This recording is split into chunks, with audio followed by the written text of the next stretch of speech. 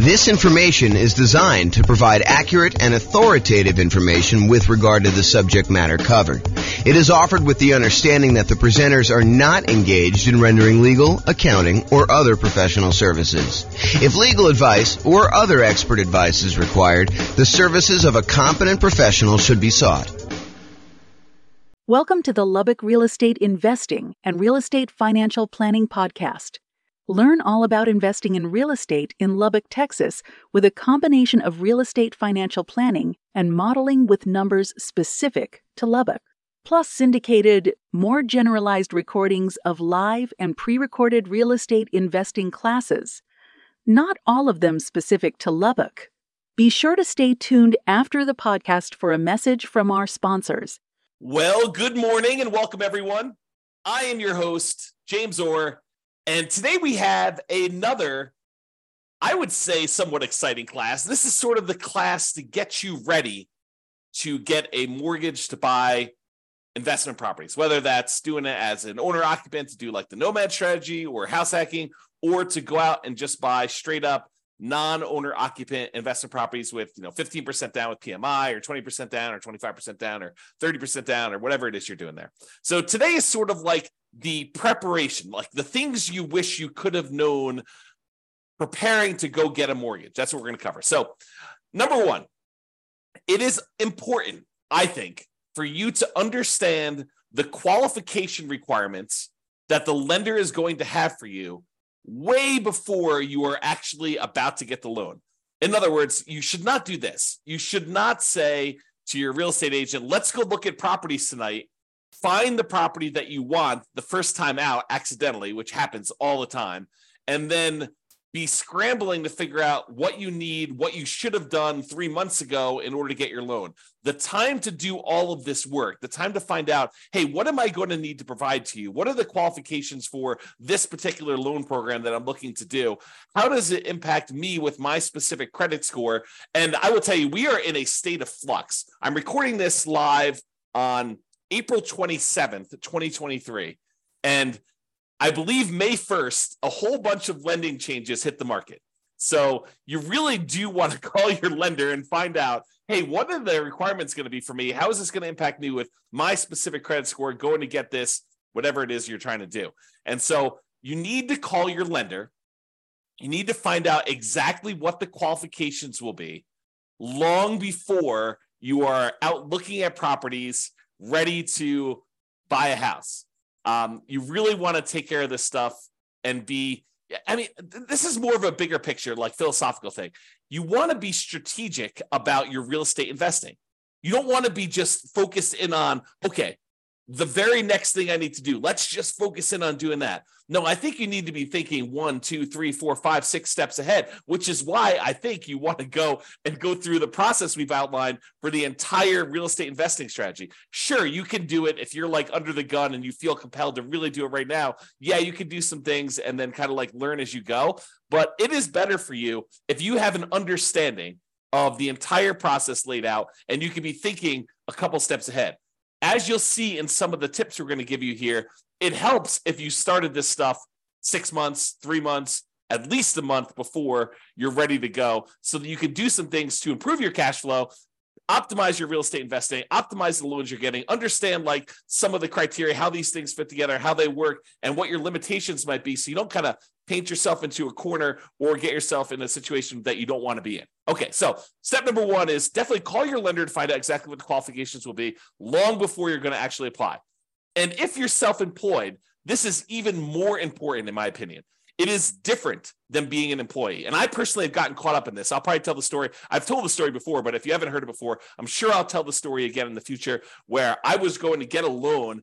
And because I was an owner of a company, I got stuck in this situation where I could not qualify for the loan, even with amazing income, even with amazing reserves. I ended up having to buy the property. I ended up buying 2 properties at the same time. I ended up having to buy one of the properties for all cash. And the other one, I had to get my parents to co-sign with me. A year later, when everything was kind of like unworked out and they kind of like all cleared up, I was able to just do a refinance on the property. But it was very weird as a 45-year-old man calling my parents and saying, hey, So really weird things going on here. I'm trying to buy 2 houses. I'm going to buy one of them all cash. I don't want to liquidate some other investments to buy the second one cash, and I'd really like to have a loan on it. Would you be willing to co-sign for me on this loan? And so I don't know, I revealed to them like all my stuff about my finances and kind of like talk to them. But anyway, I will tell that story another time. But realize that when you are self-employed, it is different than when you are an employee. The rules are different. They're going to need 2 years of tax returns. They will need to show increasing profits over those years. Okay.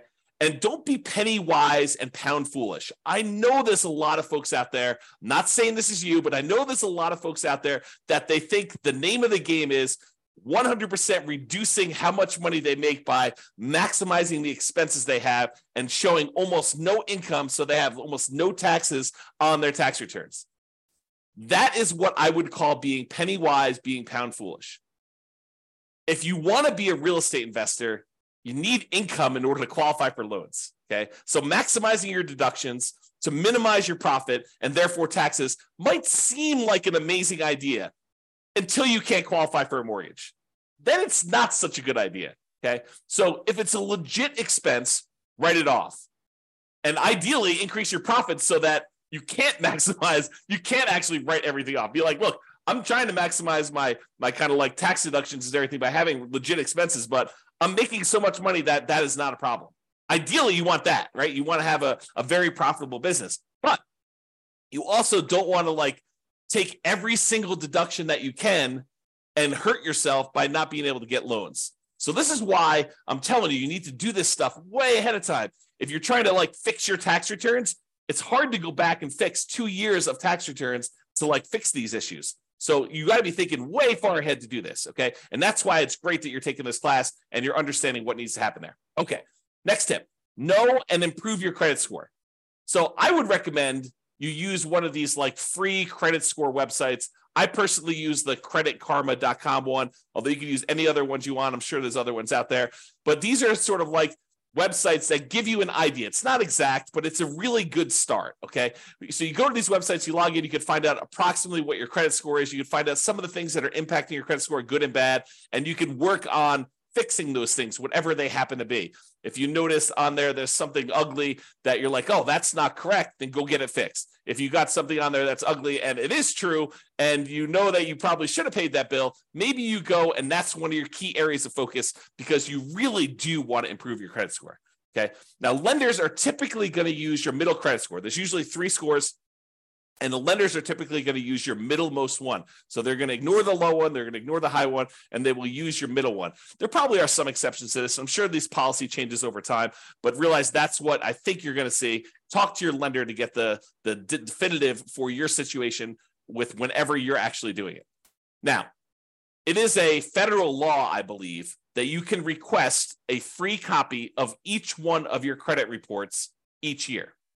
So there's 3 different reports. I don't remember the name of them, like Equifax, TransUnion, and something else, right? So there's like 3 different ones, and you can request a copy of them for free once per year for each. So what you could do is you could say, okay, every 4 months, I'm going to request a copy of a different credit report, and then you could always have a new credit report sent to you every 4 months. Then what you do is you could look at that credit report, see what's being reported on that one, fix any inaccuracies, address any credit blemishes you have on that, improve it. Then 4 months later, you pull a different credit report. You ask for another free one, but from a different company because you can get one each year. And then you do the same thing. You fix any inaccuracies, you address any credit blemishes, you try to improve on this. You're like studying this, you're going on websites, you're reading about things, trying to improve it, or you're talking to your lender if they're qualified to be able to help you, which we'll talk about here in a second. You're really trying to maximize and improve this, and you're doing this consistently over time to improve this stuff, okay? Then after you've got to the point where you've requested the 3, then you can go back and start requesting the first one over again 4 months later. So you're constantly cycling through and doing that every 4 months if you want to do that, okay? Now, why am I making such a big deal about knowing and improving your credit score?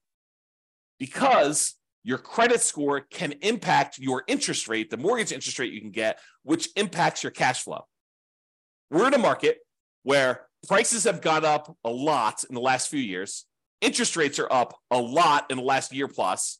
rents are up, but they're not quite up enough to counteract these really, really high prices and the really, really high interest rates, so that it's harder than ever to have great cash flow on properties. Okay. You can put more down, which does improve your credit score, and which does improve your mortgage interest rate, which does improve cash flow. And you can do all of the other 88 strategies that we have for improving cash flow. However, what I will tell you is one of the factors that improves cash flow is your credit score. Higher credit scores tend to get better interest rates. So it's worthwhile for you to fix this stuff, especially if you plan on doing this repeatedly.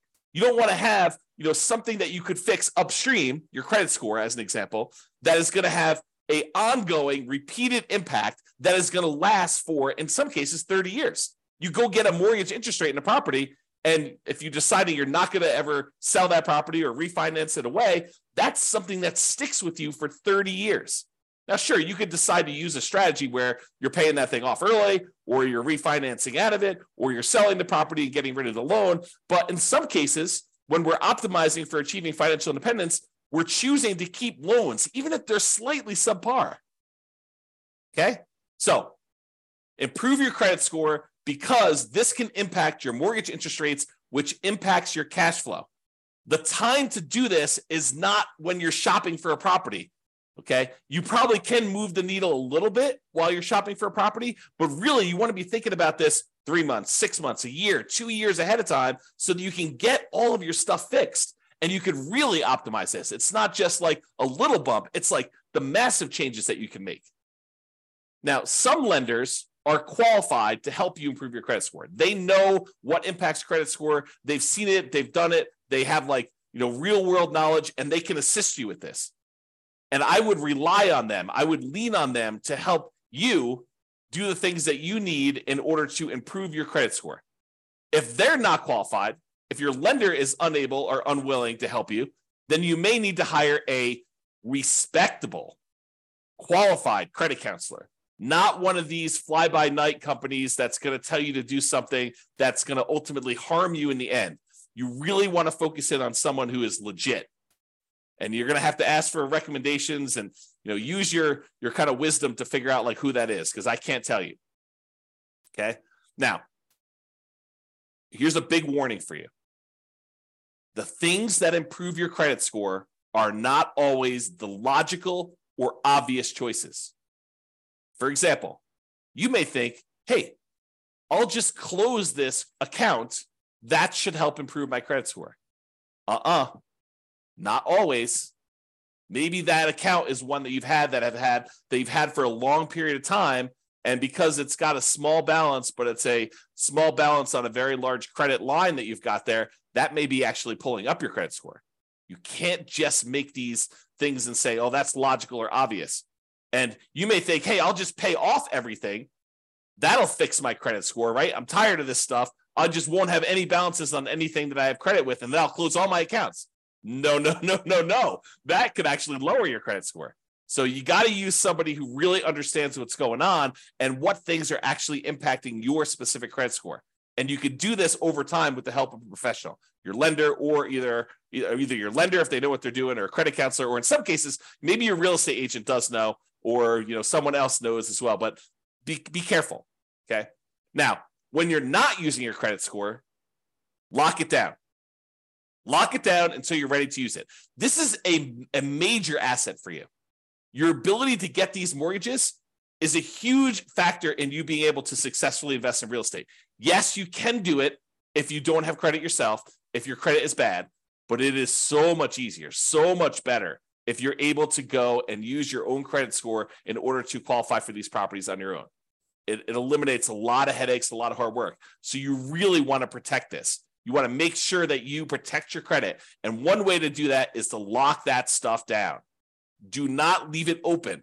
Don't allow people to go. You want to make it so that it's inconvenient for you to go buy anything with credit, where you got to call up and you got to say, okay, unlock my credit score for 24 hours so that, this company that I'm using to get whatever loan you're doing, a car loan or furniture loan or whatever you're doing there, or don't do those at all. But I mean, really, you could go and do this and lock it down after you're done. Immediately lock it back down. Protect yourself, protect your credit, protect the credit of your family members too. And this is not just you, But if you love somebody, help your parents lock down their credit score, right? Because you don't know when they're going to start to get a little bit confused, and they may do something that they will regret. Help protect them, okay? All right, so lock it down until you're ready to use it. Now, let's talk a little bit about debt to income. Debt to income is a calculation that the lenders use in order to help qualify you for loans. It's a ratio of how much debt, your monthly payments on all the debt you have, compared to your income. And it doesn't always work the way that some people think that it works. So you got to be really, really careful about this. Like, how does negative cash flow work? Does that count as, more debt on your property? Does that count as negative income? So there's some calculations we did it. I did an entire 2-hour class on this. I'll put a link in the show notes or something like that so that you guys can access that, because I can't reteach a 2-hour class. But I will tell you, understanding your debt to income, what it is for you right now, walk with a lender and help them walk you through calculating what yours is, and understand what goes into the calculation. Your lower the debt to income is, the better. Now, when we do our modeling for the real estate financial planner, you've probably seen it when you go to your city, kind of modeling, and you've seen all that stuff. One of the things that we actually calculate and we show for the entire model is what the debt to income is for that person doing that particular strategy. And it's one of the things we measure as a measure of risk. The lower your debt to income is, the less risky the strategy is for you. Now, sometimes a strategy would be really risky early on and then way less risky later on. And then some strategies are kind of moderate risk in the beginning, moderate risk in the middle, and moderate risk at the end. And you have to choose which one of those is going to be better for you. There's ones that I think I prefer, right? I'm okay taking a little bit more risk early on, knowing that I'm going to be way less risky later. But you may decide, hey, look, I'd rather take a medium amount of risk now, a medium amount of risk later, and a medium amount of risk later on, at the end, right? So you can decide how you want to structure this depending on your strategy and what your overall financial situation is, okay? So I just wanted to point out that you should understand debt to income, get with your lender, have them help you calculate it, understand what goes into it, what's impacting your debt to income, what are the levers you can move to improve on it. Should you eliminate certain debts? Should you eliminate or improve on certain incomes in order to get better at this? Is it better for you to kind of improve your negative cash flow on a property, or does that not matter as much and you should work on something else? Understand what that means to you, and go watch that second class where I go into 2 hours worth of detail on this, how the calculation is done. I'll give you some examples and all the things that impact it. All right. The other thing, while you're kind of preparing for getting your mortgage, is to save money. And a lot of folks think it's just saving money for down payment. And I think that's a large part of it most of the time, right? Your down payment is going to be a big chunk of what you're saving money for. And sometimes having more down payments to put more down will significantly improve your cash flow. I think there's a lot of folks obsessed about cash flow on properties, and probably for really good reason. It's not the only thing, but it is a major important thing if you're using cash flow to achieve financial independence, to focus in on cash flow when you buy rental properties, right? So I think a lot of folks are focused in on cash flow, and we tend to focus a lot on cash flow. I mean, a lot of the classes we do are about optimizing your cash flow on your rental properties, like the 88 strategies and all the different variations on that and all the different things we could do to improve cash flow. But one of the things we talk about when we talk about improving cash flow is putting more money down and the multiplied impact that can have. Sometimes it's just reducing the amount you're borrowing. You put more down, you borrow less, so your monthly payment's lower. That means your cash flow is improved. Sometimes by putting more down, we kind of pass a threshold for the lender where that actually changes. It improves the interest rate. The interest rate for someone borrowing 80% loan to value is higher than someone borrowing, a 75% loan to value, putting 20% down versus putting 25% down. Your cash flow will improve because the interest rate changes from that. It's not just that you're borrowing less, it's interest rate improvement as well. So having more down payment can improve that. Not just borrowing less, but sometimes it'll also eliminate PMI. If you were going to put 15% down, but now you can actually go in and put 20% down and get rid of PMI, that's pretty significant. And we've talked a lot in the past about how, what is the return, the extra return you're getting on this extra down payment, and is it worthwhile to do that? We've done some classes recently on how to do those calculations, so go watch those as well. But while you're prepared to get your loan, you're saving money so that you have this down payment. In addition, you're saving money so that you can, at your option, if it makes sense to you, choose to prepay any private mortgage insurance. if you're doing a loan like you're doing house hacking or a nomad, and you're putting 3.5% down to buy a duplex, triplex, or fourplex with an FHA loan, or maybe you're even buying a single family home with 3.5% down FHA, or maybe you're going and you're doing like a nothing down VA loan, which is not going to have PMI, but maybe you're doing all these different things where you have these low down payment options below 20% down, and you're going to have private mortgage insurance on those. You want to have the choice. You want to be able to do the math and say, hey, it's mathematically better. It improves my cash flow significantly if I can prepay this PMI. And prepaying PMI is whatever it is. You've got to call a lender and find out, but maybe it's $5,000, maybe it's $7,000, whatever it happens to be for you. And you want to have that option. You don't want to be forced to pay monthly PMI because you don't have the choice. You didn't save enough money to do that. You want to be optimizing your cash flow by deciding whether you do this. So saving money to prepay PMI is important. Making sure you have enough money, you save the money so that you have the closing costs and you don't have to negotiate and have seller concessions, because it's not doing seller concessions by choice because it optimizes your investment, which it often does, but you want to actually have the choice of you paying closing costs yourself to improve cash flow, not raising the price and getting the seller to include some seller concessions in there, okay? So saving money for down payment, prepaying PMI, closing costs, and maybe, as we covered in a separate class and like multiple times, is buying down your interest rate. It may make sense for you to have extra money to buy down your interest rate because that could improve your cash flow a lot. So taking that extra money to do that. And then, of course, you would not ever buy an investment property without having adequate reserves. At least 6 months, in my opinion. Now, you may decide, hey, look, I'm liquid in a whole bunch of other ways. I feel really, really comfortable only having 3 months of cash liquid reserves. That's your prerogative. It does add a considerable amount of risk, but I think at least 6 months of reserves. And I've been making some arguments lately to have 12 months of reserves. And I'll talk about that when I go over the whole reserves class. But you should be saving money and having reserves because, and I'm going to use strong language here, okay? You would be stupid to invest in real estate without having reserves, okay? You're asking for trouble. It's like intentionally going and putting yourself in harm's way, because you just didn't plan. You got to plan. You got to have reserves. So make sure you do some type of reserves, invest, make sure you save the money in order to do reserves. And then finally, saving money so that if you're buying a property and you're putting less down and you're having some negative cash flow because you didn't put enough down. If you put enough down, you probably wouldn't have the negative cash flow, but you're choosing to put less down. Maybe it's 0% down or 3.5% down, or, for an FHA loan, or 5% down for conventional financing, and you're deciding you're going to have some, or maybe you're putting 20% down and your market is such that it's really hard to make properties cash flow, even with 20% down or 25% down. I've seen that a lot, right? So maybe you have negative cash flow. Well, one of the ways you can make your investment more conservative, less risky, is you can set aside whatever negative cash flow you're likely to have. And you can calculate out how much that negative cash flow will be. You'll be like, look, the first year it's whatever it is, negative $200 a month. But I think rents are going to go up about $50 in year two. So the next year, it's going to be negative $150 a month.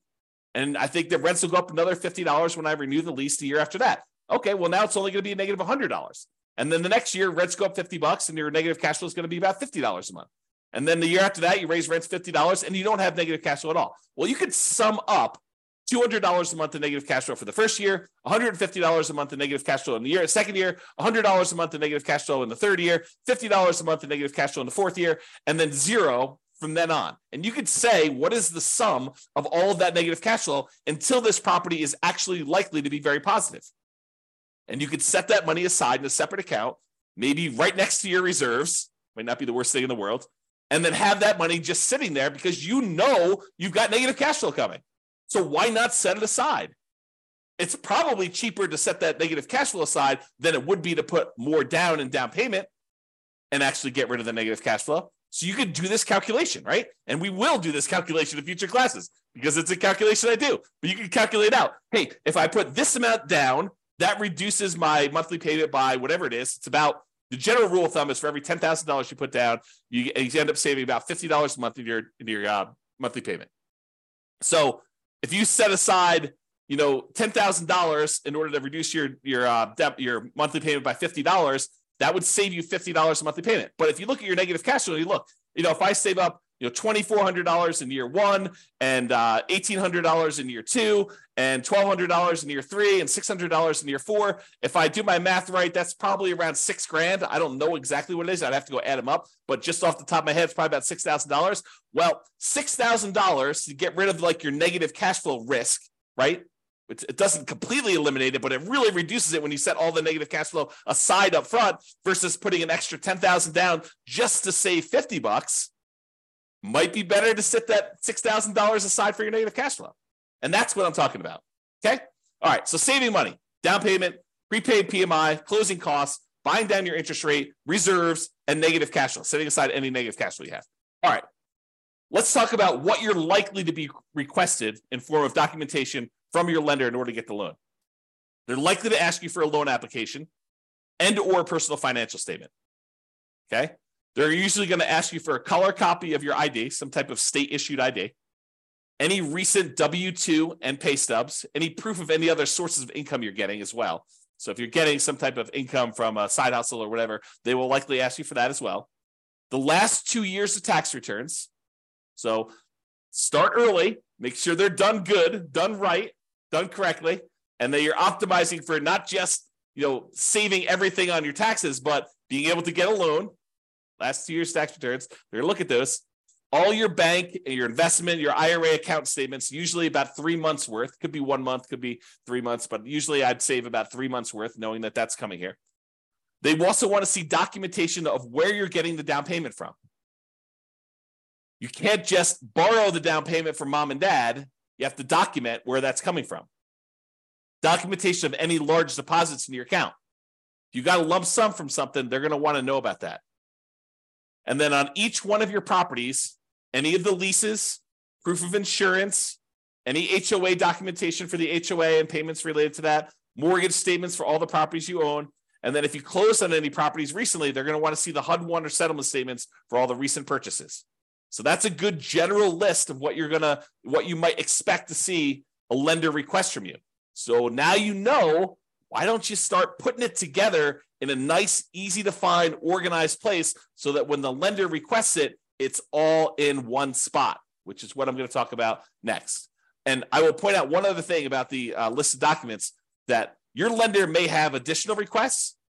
They may have less requests. But if they have additional requests, you have two choices. You can get all worked up and upset over it. Oh, why do they need this, and complain and everything like that? You can just say in advance, hey, I know that they're going to request other stuff. I'm just prepared. I'm going to just give them what they need because they're my partner in this. They're willing to loan me 100% of the purchase price, 95% of the purchase price, 80% of the purchase price, 75% of the purchase price. They're coming to the table with a large chunk of money to help you acquire these assets, to help you acquire these real estate investments. They're a financial partner for you. And your financial partner says, hey, I need a copy of your cable bill. And you're like, why do you need a copy of my cable bill? Or you could just say, sure, partner, I'll show you my cable bill. No worries. Here you go. Whatever you need to see. All right. Organize your files. So you're going to need this stuff. So why don't you get organized and stay organized?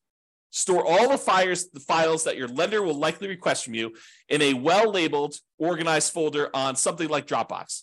And I use Dropbox because not only does it keep a backup and it stays organized and stuff on your local computer and any other things you need, like if you're out with your lender and they need something, you can send it via your phone or your computer or go home and do something. But you can also share the entire folder with them, and then they'll have the most up-to-date stuff that they need. They'll probably request you the link again, but you can give them access to it and just have your files organized that way. Keep that folder updated with your latest tax return. So as you file a new tax return, just put a copy in there.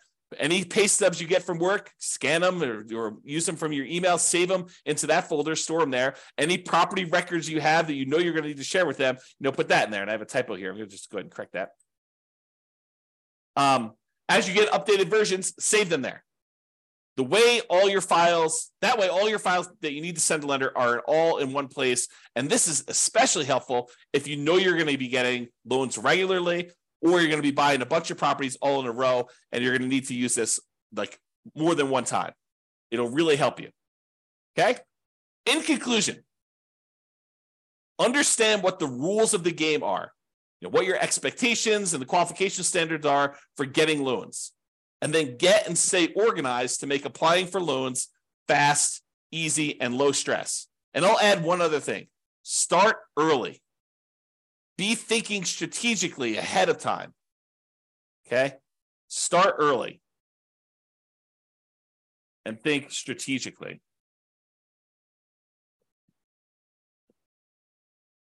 Okay? That's all I got for you. This has been James Orr. Hope you enjoyed this class. I definitely enjoyed it. And we will talk to you at the next class. Bye-bye for now. With home prices up, mortgage interest rates up, and rents up, but not quite enough to counteract the higher prices and interest rates, cash flow on rental properties in Lubbock is harder than ever. Book a call with the Real Estate Financial Planner to apply our proprietary 88 strategies to improve cash flow on your rentals. See the show notes for a link to schedule your call and improve your cash flow today. If you're a real estate agent, lender, or professional in Lubbock that wants to help our real estate investor listeners, consider reaching out to learn about collaboration opportunities with this podcast.